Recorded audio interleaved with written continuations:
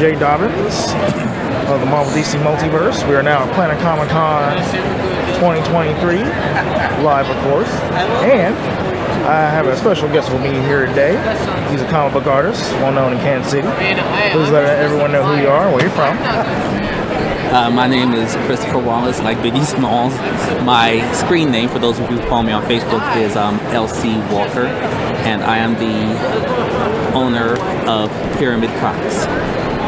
All right. Is this your first time here at Planet Comicon? No, this is actually my fourth time as a presenter, and I attended a few times before as a guest. All right. Any other conventions besides this that you attended? Well, I'm originally from Chicago, and I attended Wizard World there all the time, every chance I got. But at the time, I was still kind of trying to figure out how to put my book together. It wasn't until roughly 8 years ago that I really was able to put together what I wanted to do to actually launch my comic book.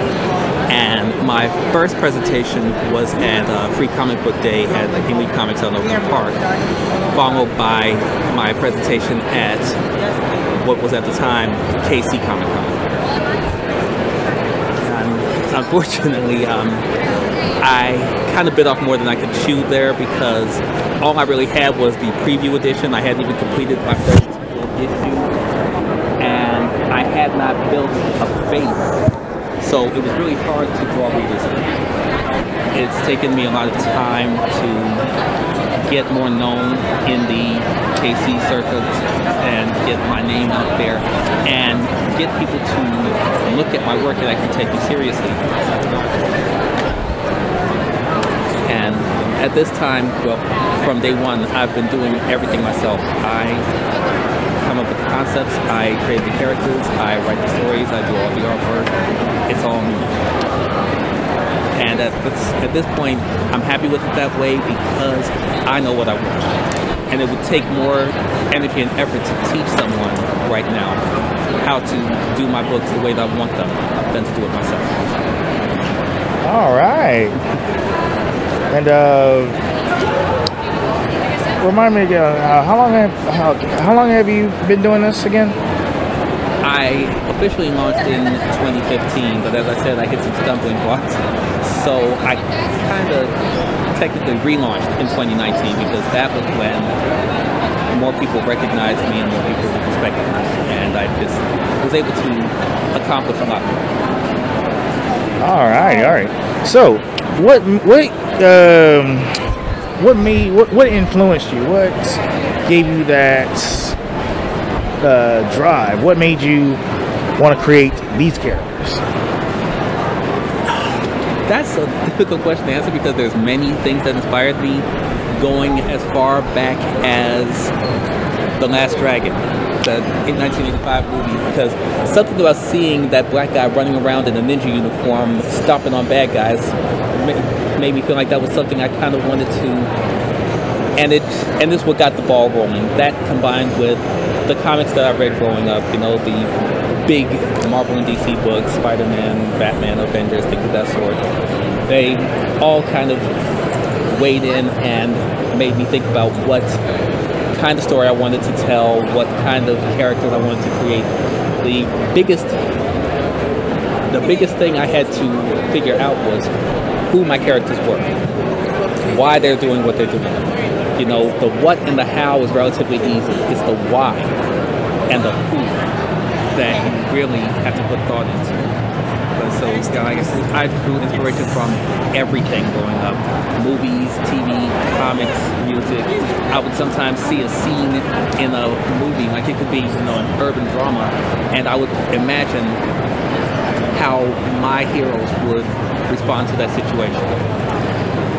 Actually, that makes a lot of sense. I mean, and by the way, after looking at your comics, which I definitely had to buy one, your artwork is pretty impressive. The story looks impressive as well. So, when I get home, I'm definitely gonna, read more into it so I can get a better understanding of the story. And of course, I plan on ordering some more comics later on down the line. But your artwork is very impressive.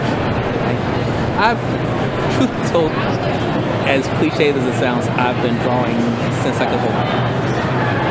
Like, I was always trying to render something from what I saw. And again, even when I was a little kid, I was taking inspiration from everything because I just really wanted to. And I didn't even know what I wanted to do with it. It was just something that I loved to do. Like, my mom loves to tell the story that she met with my teacher. I believe it was first or second grade. And the teacher said that I showed no real interest in anything other than drawing, and if that didn't change, the most I could ever hope to be was a cartoonist. No, cartoonist. But you're an artist or an artiste, so that's what you most definitely are. But cartoonist, I would say, I don't know. I call it art, whether it's cartoon or not cartoon, whether it's cartoon or comics, but... Well, those who are not familiar with the medium tend to oversimplify it. They want to lump it all into one thing, and, it's such a broad spectrum. There's so many different areas and different avenues. It's like, that's why Marvel has their thing, DC has their thing, the indies. We have ours because we're just all one. You've got Top Cow, you've got Image, but we all, because there's just, and don't get me started on the forms of manga and anime that are out there. It's like visual storytelling. It's such a powerful medium, and it always has been. When you think about it, before we had any written verbal language, how did people record things? Through illustrations. Right. It's what we do, and my mom gave me comic books when I was a kid as a way of tricking me into caring about reading. Which I found a few parents did, especially back in my day. Yeah. And so when I found myself developing a passion for it, I was 19 when it really hit me that was what I wanted to do. And that's when I started, and I went through iteration after iteration because I wanted to perfect it. It's like, I remember reading Michael Jackson's autobiography when he talked about when he was recording Thriller, how he kept re-recording and re-recording and re-recording because what he was hearing on the track wasn't lined up with what he heard in his head. And I can relate to that so much because until what is on the page lines up with what's in my head, I'm not satisfied.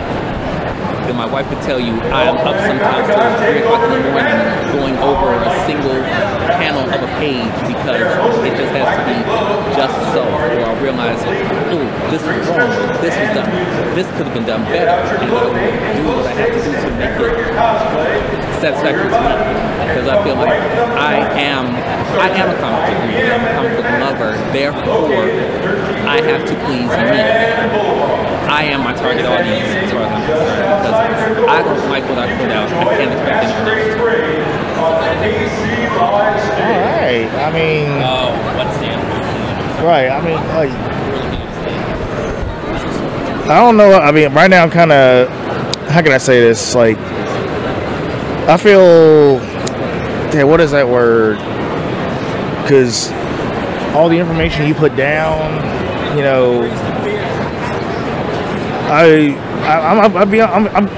I'm very fascinated by what you have said, and also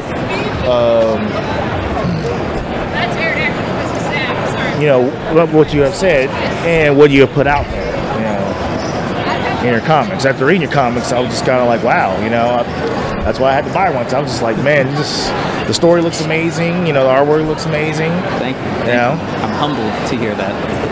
No.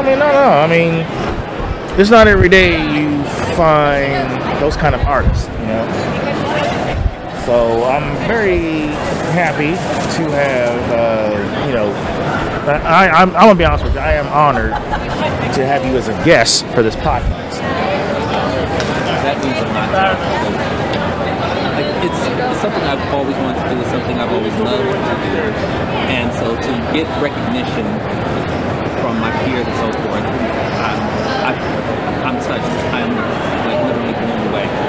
So I have to admit, honestly, I could not have gotten any of this done without my wife. Because from the day that our courtship began, and I told her that this is what I wanted to do, she started pushing me. And she helped me figure out what I needed to do to get it going. And then she painted me into a corner. She told everyone we knew that I was going to launch in May of that year. So I was very much in the position of crap or get off the pot. Now, don't get me wrong. I'm glad she did, because I kind of needed to stop hemming. Because a lot of us have dreams and aspirations, but a dream becomes a goal when you start taking action. And the goal becomes reality when that action sees results. And so I am now, even though I'm not up there with the big guys, I am living my dream, and I'm loving it. Now, don't get me wrong, there's a lot of work. There's a lot of work. But I love what I do.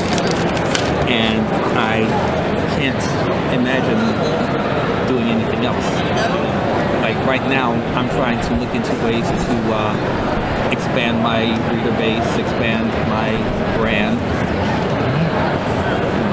My two main characters, by the way, we actually haven't mentioned, my two main titles that I have out now are Night Shadow and Divinity. Now, a quick summary of Night Shadow is he has power to manipulate shadows. He can turn solid objects into shadows and vice versa, like he can create hard, dark constructs. And he has essentially always had this power, which I will get into as the series continues, how that came about. He's always had it. And he is very well trained in how to control his powers. He's very well trained in hand-to-hand combat. He has everything that he needs. He's always had everything that he needs to be a hero, except the will. He had no desire whatsoever to put himself out there to protect people. And recent events in his life have made him reconsider that, because it feels like he's being karmically punished. You know, it's kind of one of those things where you can ignore God only for so long before he smacks you upside the head and tells you to do what you got to do. So now he's playing catch up. Now Divinity is kind of the opposite in that she stumbled into her. She was just kind of in a certain place at a certain time, and when she gained the power that she has, which is virtually unlimited strength, unlimited invulnerability, like nothing man-made can hurt her. She can project energy, she can make energy constructs. And all of this it comes from an actual heavenly source. No human was ever supposed to wield it, but now that it's in her hands, she just wants to make sure that she does what's right for her. Do you have a website that the listeners can check out? I do have a Facebook page, which you can find Pyramid Comics It's Pyramid Comics Publications and Entertainment. And I put all those words in there to make absolutely sure that when you see my page, you know it's my page. Now, any inquiries can be directed there. I do check it regularly. So, and I'm also going to be starting a newsletter, which I've been generating an email list for that, which will help keep people in the loop on what's going on, what I have coming up in terms of new books, events, expansion into other media, things of that sort. All right. Thank you very much for your time. You're welcome, and thanks for having me. That concludes this interview. Feel free to visit us and like us on Facebook. We're available on iTunes, Google Play Music app, Spotify, and of course, YouTube.